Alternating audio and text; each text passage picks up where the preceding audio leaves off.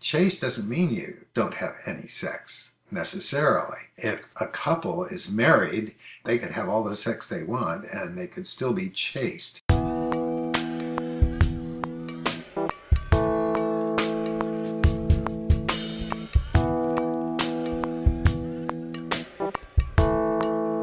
Welcome to the Common Errors in English Usage podcast. I'm here with Paul Bryans, author of the Common Errors in English Usage website and book. I'm the editor of that book and host of this weekly podcast, Tom Sumner. Well, hello, Paul. Hi, Tom. Paul, it's been quite a series that we've been through the last several podcasts. We talked about romanticism, and then we talked about lies and delved deeply into the various meanings of those words and those concepts. Today, I'd like to talk about another hot topic. Let's talk about sex. Okay. One of the things I've noticed that is if a word has several meanings and one of them is sexual, the sexual one tends to dominate. Right. Yeah. We'll do it in my own little common errors in English usage spin on it. I'm going to talk about pairs of words. Sometimes these words have a sexual connotation or sexual meaning, and then there's another meaning of it that is out of that realm. But these are pairs of words that people commonly confuse. We've talked about commonly confused terms before, but this is a little theme-oriented commonly confused terms. And the first one I wanted to talk about, if you're ready, are you ready? Yep. Okay. The first one I want to talk about is the word perverse versus the word perverted. You cover this in the book. What do we say about that? Well, part of it comes from just that phenomenon I was talking about a moment ago, that both of these come to mean abnormal or irregular sexual activities or desires. And they get not only confused with each other, but people don't understand that they can have other meanings. Perverse has a much more broad general meaning. It can mean being stubborn, and that was an old-fashioned one, but you don't hear too much anymore. Wrong-headed, the example I gave in the book is Josh perversely insisted on carving wooden replacement parts for his 1958 Ford's engine. Both of them have to do with turning aside. If you think veering and veering off in a mistaken direction, that's what's in their roots. And it really works better if you're talking about different kinds of sexuality. It's always used negatively. People who try to increase tolerance of various sexualities wouldn't use the word perverted to describe them. But if you are using that term, perverted is probably better than perverse for this sort of thing. But even perverted can be used as a verb. Usually it's used as an adjective, but it can be used as a verb in a non-sexual sense. The example in the book is the bake sale was perverted by Gladys into a fundraiser for her poker habit. So to redirect something in a wrong direction or improper, immoral, or illegal direction would be to pervert it, to make a misuse of it. Sometimes you run into authors who are trying to render dialectical speech, making fun of the ignorance of the speaker, and they'll have people saying he's a prevert. I don't know if that's really very common. I've never heard anybody actually say that, but it certainly turns up in fiction. Yeah, that prevert thing is kind of a strange twist on it. I don't know where that comes from exactly. The word itself, perverted, perverse, the Latin root means contrary, turned away. So they have this sort of idea that they're outside of the mainstream. Right. This same concept. And so, yeah, you're right. So sexual deviance could be perverted behavior. But you're also right that psychological texts always change their ideas, right, about what's perverted behavior. It used to actually be that homosexuality was considered perverted behavior. Right. But you wouldn't have to go very far to find some people that still insist on that. Well, sure. They are among us still, but over time, I think we'll see that go away. The next word pair that I have, also related to sex, I have the word pair celibate and chaste, and these are commonly mixed up and used interchangeably. What's the difference? Well, they both have to do with abstaining from sexuality somewhat, but a celibate person, technically, especially in religious contexts, is somebody that's unmarried, and they may have made a vow of celibacy. Now, the vow of celibacy is not only to abstain from marriage, but to abstain, goes without saying, from other kinds of sexuality as well. So a celibate person could be chaste. But the Catholic Church has had cases where men whose wives had died and women whose husbands had died take vows of celibacy. So it can mean that you're not going to get remarried, but it has more to do with marriage. Chaste doesn't mean the same thing. Celibacy assumes that at least for the period which is being covered by the vow of celibacy, that you're not going to have any sex. Chaste doesn't mean you don't have any sex necessarily. If a couple is married, they could have all the sex they want and they could still be chaste. It's more or less a religious term that says improper sex. Sex that is not sanctioned by marriage is unchastity. However, it's also generally used to say that a person who is chaste is somebody who just pretty much doesn't want to have anything to do with sex or sexuality. So there's a big fuzzy overlap between the two, but generally it is possible to be celibate without being chaste and to be chaste without being celibate.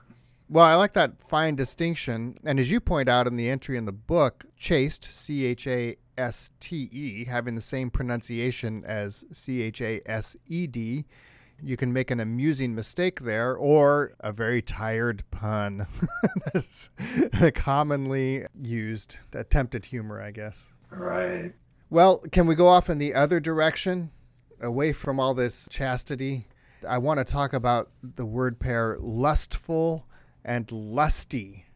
These are two terms that commonly get used interchangeably, but maybe they shouldn't be used interchangeably. What do you say about that? Yeah. Lusty means being vigorous and lively and enthusiastic. Lusty applause, for instance. But lustful means filled with desire, sexual desire in particular. So there are all kinds of things that can be lusty, just vigorous and healthy and lively, but not necessarily sexual. And so if you're trying to refer to somebody that you think of as being highly sexual, lusty is not the appropriate word. Mm-hmm. Somebody with a good appetite could have a lusty appetite. That's exactly right, yeah. But they're not necessarily lustful at that moment. Right. So let's keep that straight. I have a couple more of these to go through. I think there might be more to say about the word pair sensual and sensuous. These two words overlap quite a bit, but it's worth knowing the subtle distinctions. Sensual has to do with the senses and usually relates to physical desires and experiences. Now, some of those can be sexual, but more often it's used for aesthetic pleasures, like listening to a piece of sensuous music, like the climax at the end of Daphnis and Chloe, for instance. Would be a classic example for me. Although that gets so raucous that it's almost beyond the realm of sensuous. One could talk about a sensuous fabric, for instance, that feels really great.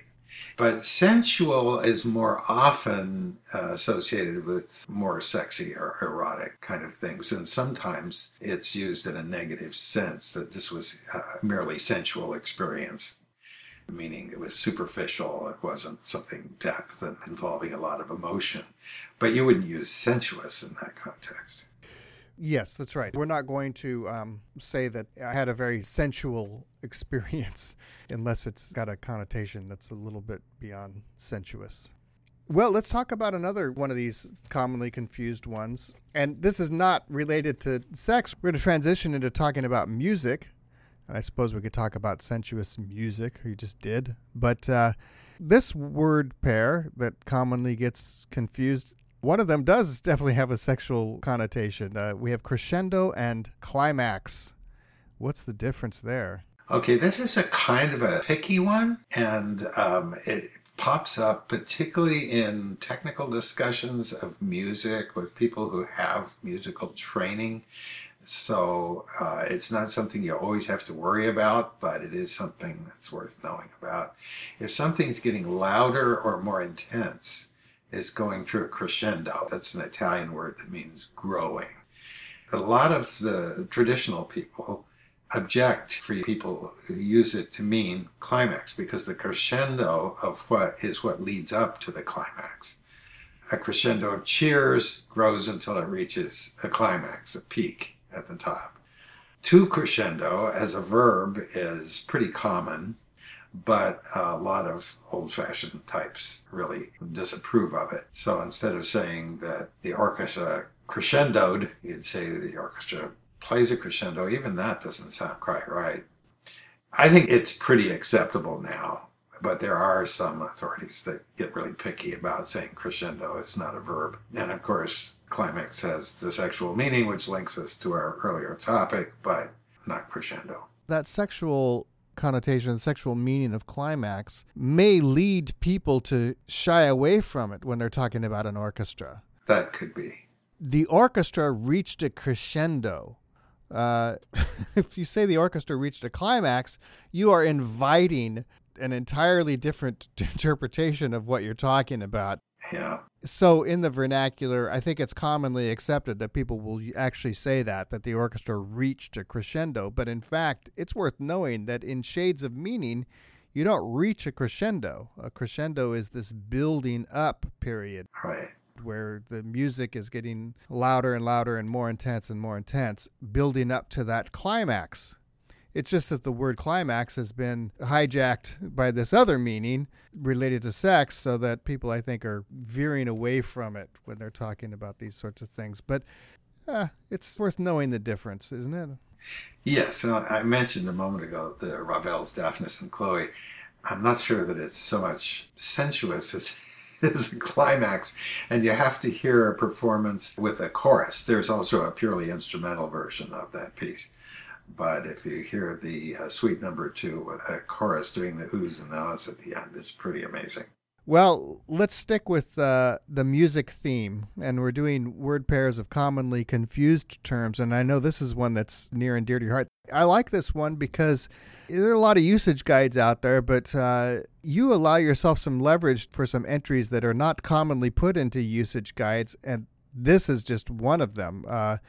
Music versus singing. Now, people will often say there wasn't any music in the program, it was just singing. So this is a usage point. What do you say about that? My wife is a singer, a soprano, and she was the one that first pointed this out to me. One of her friends said that her church didn't allow any music, only singing. Which made her indignant, very rightly. I also had students tell me that listening to a piece that the singing interfered with the music. And by that they meant they didn't like the vocal part. They wanted to hear only the instrumental part. So, yeah, singing is a kind of music, of course. It's a subdivision kind of music, and was the dominant kind of music for a long, long time. It's really interesting to me that in classical music, the most popular kind is the instrumental kind. Our local station that does classical music in Seattle, KING-FM, has a feature at noontime every day, Monday through Friday, called Bach's Lunch, BACH''S. Yeah, I get it. And it's not always Bach, but it is Baroque. And although the vast majority of Bach's output was actually vocal, particularly if you count all the cantatas, they rarely play any vocal music. They used to never, but lately every once in a while they'll put in a little movement from a cantata. But there's this aversion to it. There's far more people who will listen willingly to a symphony than to an opera. Which is interesting because it's the opposite in popular music. Almost everybody who listens to pop music refers to the individual pieces as songs, even if they're purely instrumental. There have been sometimes, I think, Surf music was a really early example in the modern pop realm. And then there's electronica, which started in Europe and then has caught on in certain circles here. But by and large, most people who are listening to popular music want to listen to singers, so much so that the catalogs of companies who sell selected digitized MP3 versions of things always refer to each track as a song. I have a lot of songs on my phone, I've collected this song and so on, and they're not all necessarily songs. So singing and music get mixed up in that way as well. But for a long, long time, you go back to the Middle Ages, there was some instrumental music, but most of it wasn't considered worth writing down. The serious stuff was the vocal music. You get up into the Renaissance and the early Baroque period, it still tends to be dominated by sung performances. I think there's some evidence that in some settings, in some periods, instrumental music is what played in the background while you were having dinner or that you danced to, but you would sit and listen to the vocal music, much of which was religious, of course, so you weren't supposed to be doing anything except paying attention to it. And, a lot of the most famous and popular music of the 19th century by people like Schubert and Verdi were vocal. But in the 20th century, and since there has been a tendency for classical people to veer away from it, so this is something that really separates the classical realm from the popular realm, this preference for vocal music in the popular realm. And something about this came up some years ago when I was teaching opera in many of my classes, and I would use an opera in a couple of my classes to illustrate a certain point. This was back in my old subject of love and the history of love, and I used Verdi's La Traviata, which was in a spectacular film version by Zeffirelli, which is very captivating, although there were some students who would always complain that they didn't like all that music and stuff, and they just treated it as a play. Couldn't really get into the music. But as time went on, I found that there were more and more students interested in opera and listening to it, despite this preference of most classical fans for non-sung music. And it reached the point where in one class, I was assigning the students to write a report on an opera of their choosing, but they all had to be different because these were shared and I wanted them to read each other's. So I would get people arguing that two of them wanted to do the same composer and were so enthusiastic about a particular opera or a particular composer that they were fighting for it. I heard something on National Public Radio which gave me the key, I think, to understanding what was going on. This was in the 80s, essentially. This commentator pointed out that MTV had created a whole generation which thought of music as properly something you watched as well as listened to, and that it often would have extreme emotions expressed, and that it would be often not particularly logical. It would be bizarre juxtapositions of events, of images and sounds and so on, and that it would be about emotional release and very loud and energetic. And that when people graduated from watching MTV to going into the classical realm, opera would suit them perfectly because it had those same qualities. It had a story, it was often not terribly logical, it was highly emotional, and so on. And I think for a minority of the public, that's still true. Now, MTV has stopped doing music videos, but they still are watched on YouTube and plenty of other platforms as well. And I think that was a permanent connection that people began to think of. You don't have to go to a live concert in order to see a musician perform, a singer in particular. And when we go to the opera, we often see young women in particular, sometimes couples of a man and a woman, but more often just women, sometimes with friends, sometimes alone, dressed up to go to the opera. And these are people in their 20s typically. And you do not see them at the symphony hall performances, or not nearly as much. So I think that the opera and MTV connection has some validity. So people might springboard to opera more readily than they would to symphonic music or just instrumental performances. That's an interesting idea, and definitely the connection between opera and music videos. I can see that readily. Yeah, a band like Queen could be described as operatic. Perfect example. They really embrace that wholly. Right. But you don't have to go that far even to see it. A lot of old Prince videos, for example, just aesthetically strange, odd, but very, very art directed, very color palette oriented, and all of these things that you would experience at the opera through set design and more bombastic performances and all of that. You'll see those in music videos for sure. Yeah. And when I was talking about the students confusing music and songs, the other thing that I got was my students had to listen to various pieces of classical music, most of them instrumental, but many times they would call an instrumental work a song. Mm-hmm. So I'd play a movement from a Beethoven quartet and say, well, this song had a lot of violins playing. Mm. And they just weren't aware that song was a term that had anything to do with only vocal music. Right, yeah.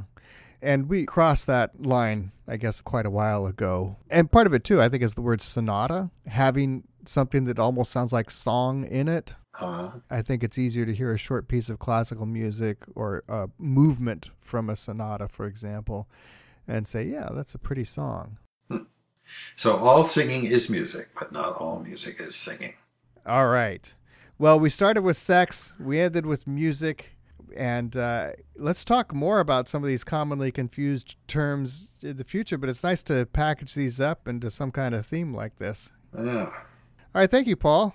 Okay. So long, Tom. That's all for the podcast this week. As usual, you can send your comments and questions to commonerrorspodcast@gmail.com. If you want to support the podcast, buy the book. The Common Errors in English Usage book can be bought online at your favorite online seller, at our website, wmjasco.com, with free shipping. Thanks for listening.